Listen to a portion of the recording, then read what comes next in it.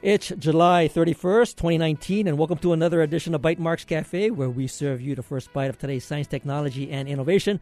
I'm Bert Lum. First up, we have Shane Esselstyn, and joining him is Nathaniel Evslin, and they're both from the Hawaii Society for Technology and Education, and they're going to provide us with a couple of updates. And then we have Ted Ralston, and we also have George Purdy, who's going to join us on the line. And Ted is with the Applied Research Labs over at University of Hawaii. He's going to tell us about the High Altitude Platform Service.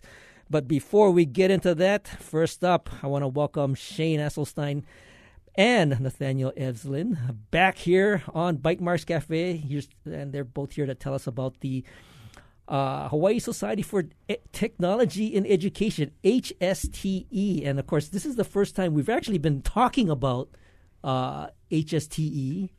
Absolutely. And I want either one of you to tell me. Well, okay, so Nathaniel, you're a past president. Shane is a current president. So we got the president's club here.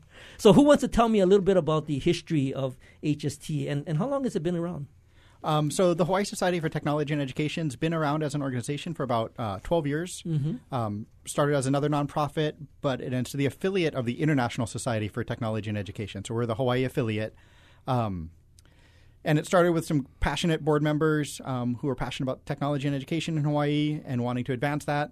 It's a great organization with public, private, and charter schools all working together. So our board's comprised of all of that. And then our members, we have about 800 members in the state of Hawaii. And who is the membership? What is the membership composed of? Our membership's mostly educators in Hawaii, a lot of teachers. We get a lot of members through the Schools of the Future conference, and that's where they hear about who we are and what we're doing. And this is pretty much for the sort of K through 12? Absolutely, yeah. We do a lot of work with K to 12, but that's not to say that we exclude our college, constituents, and we would like to having them join us as well. So the 12 years has been have you seen a lot of growth? I mean, if you think about 12 years ago, I don't think there were smartphones around back then, right? I mean, there were flip phones. So things have changed quite a bit, even in the short span of 12 years. Absolutely. Have you seen sort of a growth in your membership? You know what? Our membership has actually grown quite a bit, and our active members, we're seeing a lot more active members come out now. So one of the things that we want to focus on this year is providing more professional development, and by talking to our membership about what it is they're looking for. So what kind of ed tech tools, things like that, are they looking to bring back to the classroom to help their job be easier or help reach kids, make more engaging, that kind of stuff. So. Well, I do want to ask you about some of the tech that you are doing your sort of professional development on. But, Nathaniel, there's a rebranding going on. I mean, Shane's been telling me this, I don't know, for like the last couple of years. What's the rebranding and why now? So I think why now? We've had the same logo, same website for the past 12 years, and we have a new board. We had a lot of our board members term out, the previous board members. So we have a lot of fresh faces on the board in the past few years. And we just feel it's really time to get our name out there a little bit more. And we thought a rebranding would help us do that to really get out there in the community. So, Shane, I mean, can you characterize the rebrand? What does it capture? Yeah, we went right back to the grassroots of it and looked at our vision and our mission statement and saw that does this actually match with what we're trying to do, what we're trying to accomplish? Does it align with what ISTE is trying to accomplish as well? And we sat as a general board and we talked about all of it and looked at it, had our rewrites, and finally came up with a new logo, new website, new vision and mission, and a lot of new programs that we're doing. So another fantastic thing we're doing. Well, when we talk about the PD, I'll share about that. Yeah. Tell me. Yeah. I mean, jump into it. All right. What are some of the tech that you're getting teachers or participants more involved in? Right. So one of the next workshop we're going to have is actually on August 17th, Saturday, August 17th, and it's a microbits workshop. So bringing physical computing into the classroom. Following that, we have an AR/VR workshop on September 7th, and we have Schools of the Future coming up, which is a big part of what we do. We're going to be running a computer science playground as well as an AR/VR playground. This year, we also adopted all the ed camps. So when you hear about ed camps in Hawaii, there's 5 of them, as far as I know, and we've adopted them this year. So we're actually a primary sponsor for those ed camps. Oh, very good. So, Nathaniel, like in terms of some of the things that you have incorporated over at Island School on Kauai, what are some of your favorites? I really like the microbits. We were exposed to that last year. Microbits have been a lot of fun, just getting the kids to have their hands on, seeing what they're programming. And the microbit can do physical response, so actually kids can tilt it and different directions, and has a little LED screen, so it's really neat what the kids can do with that. And I also think just a big part of HISTE is thinking about the future of education and where education's going as our world is changing so rapidly.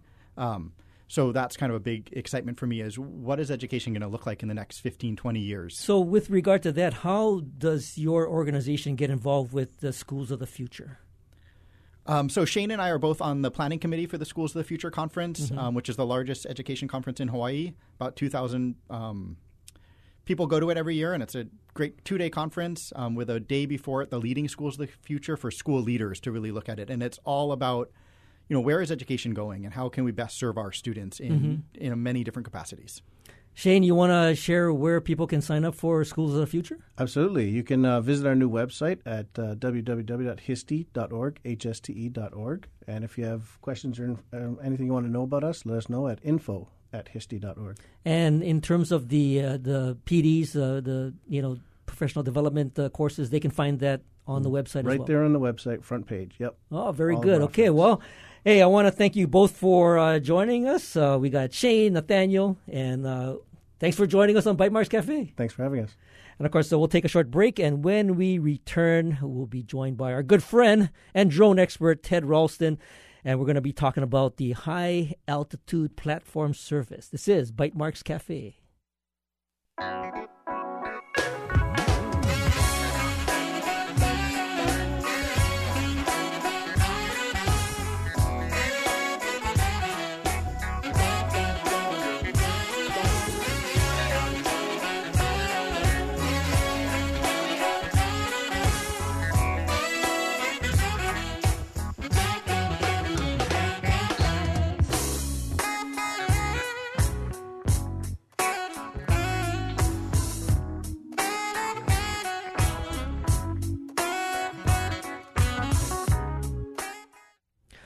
Welcome back to Bytemarks Cafe. Now joining us is Ted Ralston, and we have George Purdy on the line. Ted is the Director of Unmanned Aerial Systems over at the Applied Research Laboratory at the University of Hawaii. And George is the Lanai Community Leader and also involved with the HAPS project. Welcome you both to Bytemarks Cafe. Thanks a lot, Bert.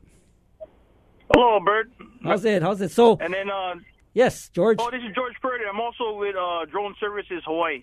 Oh, okay. Well, I'm the co-owner with Mike Elliott. Very good. Okay, Drone Services, good deal. You got to talk to your guy, Ted. He didn't send me a CV, but that's okay. It's a secret, that's why. Okay. So I want you to first tell me a little bit about the HAPS project, just to frame it up as to what it is. So maybe, Ted, you can start up. I think we can start that way, but I'd like to really think of this as a community effort, community event, and I think the big picture here is that we introduce new technology or new programs. We really have to consider the community that they're being embedded in, the services to the community, the involvement, the potential participation in the future, and things like this. Especially in something like this, it's an airplane program. It goes everywhere. So that's why I wanted George to be with us on this show. And George has been a incredible community leader for the last 8 years since I've known him on the island of Lanai, which you might think of as an isolated island, but it's actually totally included in the framework of drone development through George. So let me just have George speak up a little bit about the community aspects, and we'll talk about the technical aspects of the program after that. Okay, sure, George. You wanna jump in and give us a sense of what the project's all about? Yeah. So the project that we got here was a light at the end of the tunnel from a drone program that we started at Lanai High and Elementary through Women in Technology. We were one of the first schools to introduce Drone 101. So during those after-school programs, and I mean after school, not embedded in school, is that these kids came out, I introduced them to drones, terminology, flight characteristics, and what they can be used for, and then had, all the kids ask, hey, Uncle, where do I take this one day? I'm learning all of these things. Where do I go? And I said, well, Uncle's developing a company. I'll hire you one day. But then I'm just a small little company. And that got me thinking on how do I get the carrot at the end of the cart so the horses will go somewhere? Mm-hmm. So basically, with Drone Services Hawaii, I traveled the planet, went to conferences.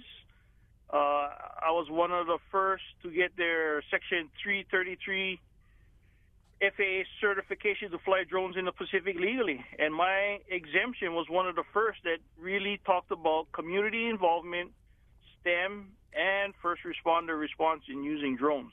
And we're number 500 in the whole nation. And we're the first to ever mention it. And I was announced and given my UAV operator's certificate at a major conference in Alaska. And I became an Alaska partner and expanding the Pan-Pacific Test Range. Well, George, what's interesting is that, when we talk about drones, and especially how I think about, what the services that the Drone Services does, I'm thinking kind of the personal drone. But the HAPS project is a little bigger than a personal drone, right? I mean, we're talking several magnitudes of order bigger than a personal drone. Let me just take a crack at that. But it links the pathway from education that's in school, and it will give our kids right here to see where they can go. That's what was missing in Hawaii. That is the momentum that was missing in our STEM programs. I've been watching STEM for the last 5-6 years, mm-hmm. but where does it go? Right. Especially in the drones, we're in the middle of the Pacific.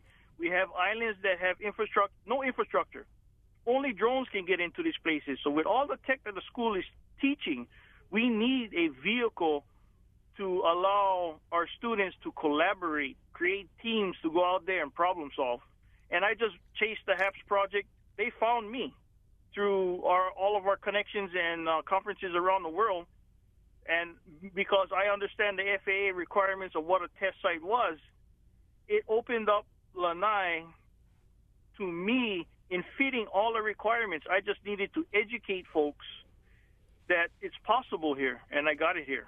No, that's great. That's a great connector, because you're absolutely right. I mean, I see a lot of interest in drones. I see a lot of businesses starting up, and I would typically think, it's for maybe, disaster recovery and looking at aerial shots, perhaps using it for some entertainment. But those are all pretty much the use of personal drones.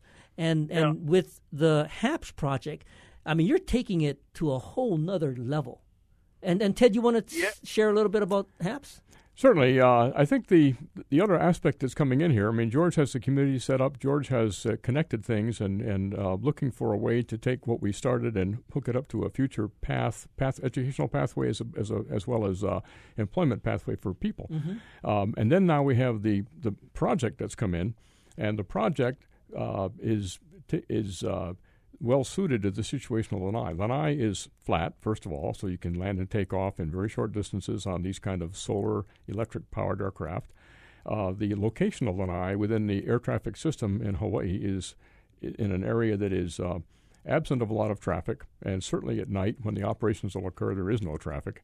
And to the southwest of the island, there's a corridor we can get out and then climb into the stratosphere. So Lanai, in all of the United States, is perfectly suited for this type of aircraft. So it's kind of a happy marriage. George has the community set with the expectations and the kids and everybody wanting to be involved in this, and has created a basis of understanding. And now we have a project that's coming in that can take advantage of that, as well as the physical laydown of the island.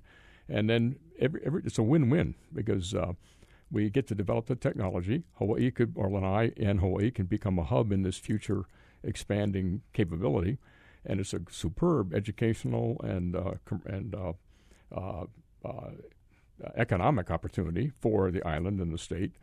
In my mind, there's no reason that Lanai couldn't develop into a hub of stratospheric ops, similar to the way Maui has developed into a hub for space ops. Mm-hmm. And there's a very high correlation between the two.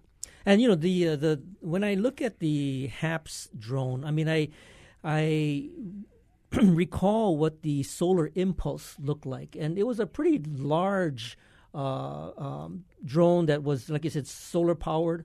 And for Lanai, George, I mean, what type of facility would need to be able to be the landing and takeoff runways for these big drones? So what we created on Lanai is actually a circle runway, 1,000 feet. Okay. And it'll be clay dirt circle with a 3,000-foot overrun. But it only needs just about 300 feet to take off because we're taking off in zero wind. Mm-hmm. According to the manufacturer, as wide as this aircraft is, that's all the space it really needs to take off. And the other part with HAPS, with the high altitude, what we've coming up with on Lanai, our question is, what is the status on this ag land after 29 years after Pineapple left? Mm-hmm. Because if you've seen and known all the fires that's happening on Maui after big agriculture left, it's a public safety and health issue. Mm-hmm. Mm-hmm. So with our program that we're setting up with University of Hawaii and putting sensors all over the land, if you treat the land like a patient, just think about going to the doctor, getting EKGs put all over you to find out what is your baseline. Mm-hmm. That's what HAPS is bringing to us. So if we can heal the land like a human being, a healthy island equals healthy people. That's what HAPS brings. And right now we've got poor communications. Just having that thing fly over us and give us 100% connectivity all around the island, you save lives. And I had incidences where my own child had an accident and all I had was a blimp where he was, and that's the only clue I had because we have poor connectivity. Mm-hmm, mm-hmm. So it's multitude of things.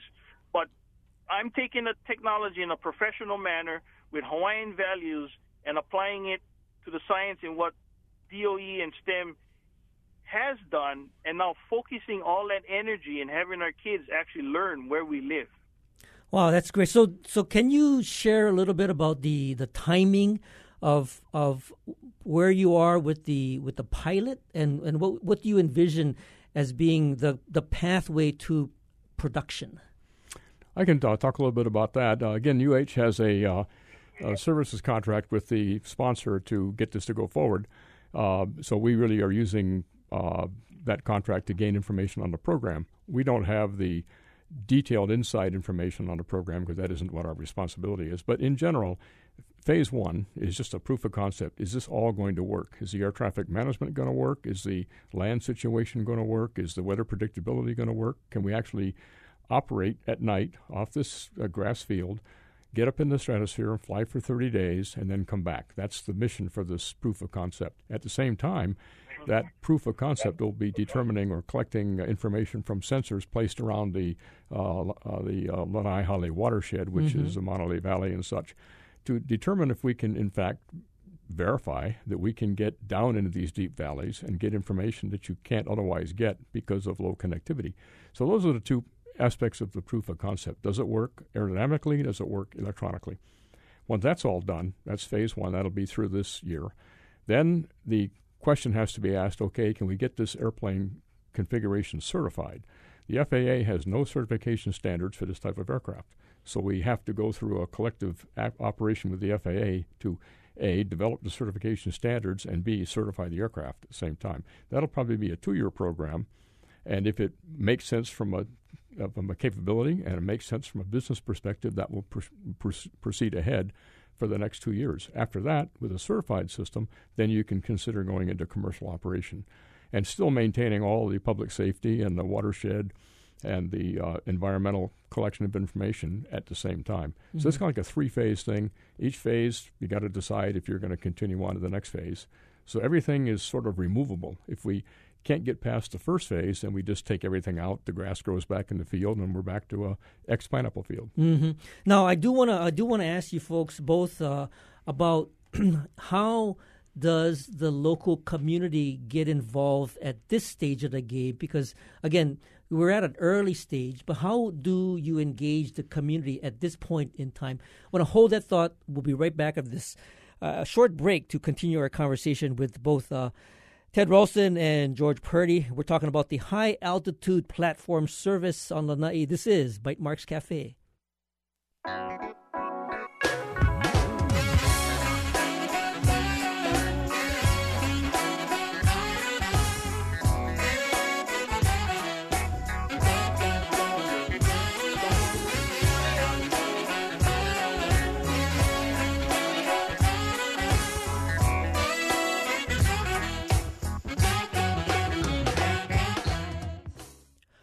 Welcome back. This is Bytemarks Cafe. I'm Bert Lum, and if you're just joining us, we're talking to Ted Ralston and George Purdy about the high-altitude platform service happening on Lanai, which is in its sort of early prototype stage. And, right before the break, we're talking about some of the phases that this project will go through. And at this early phase, George, can you give me an idea as how can the community kind of get involved now to be a part of how the development of this, I think it's a really cool project. How do they get involved at this stage of the game? Well, so we have a lot of the kupuna, a lot of experts in town that actually come out and volunteer. We take care of the field. We help take care of projects around the tent. When school starts, we're very tight with our principal, and we have STEM teachers that now have actually a physical form where they can have field trips, and it's only 10 minutes away from the school. So we have folks that come out there and volunteer time and help lay tile, mitigate the grounds, pick up sticks, and mow the lawn because it's a giant grass field. So we use a lot of recyclable materials from the island that we didn't throw in the dump. We've got tons of material that instead of going in our waste, we're using it and recycling it out in our airfield. So it has a lot of Hawaiian values. So a lot of folks come out, bring carpentry skills, electric skills, and it's a nice transitional. Once construction is done, these folks who come out and give time can now figure out maybe how can I compete in this industry, and we'll help them develop that vocational skills to transition. Then when the next generation come up, they can take over where their parents left off. So that's what I'm trying to develop. So during this period of kind of the proof of concept, is there a build? Is there a building or some kind of construction that needs to take place?